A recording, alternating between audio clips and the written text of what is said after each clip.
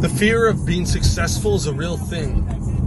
So many people want to be successful, but they're actually scared to do it because it's so much change in their life.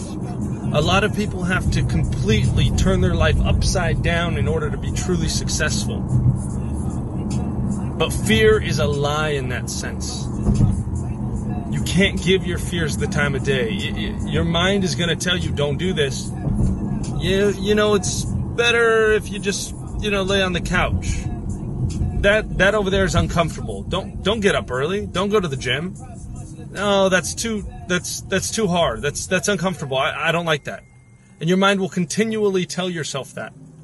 And you have to continually tell yourself, I'm getting up.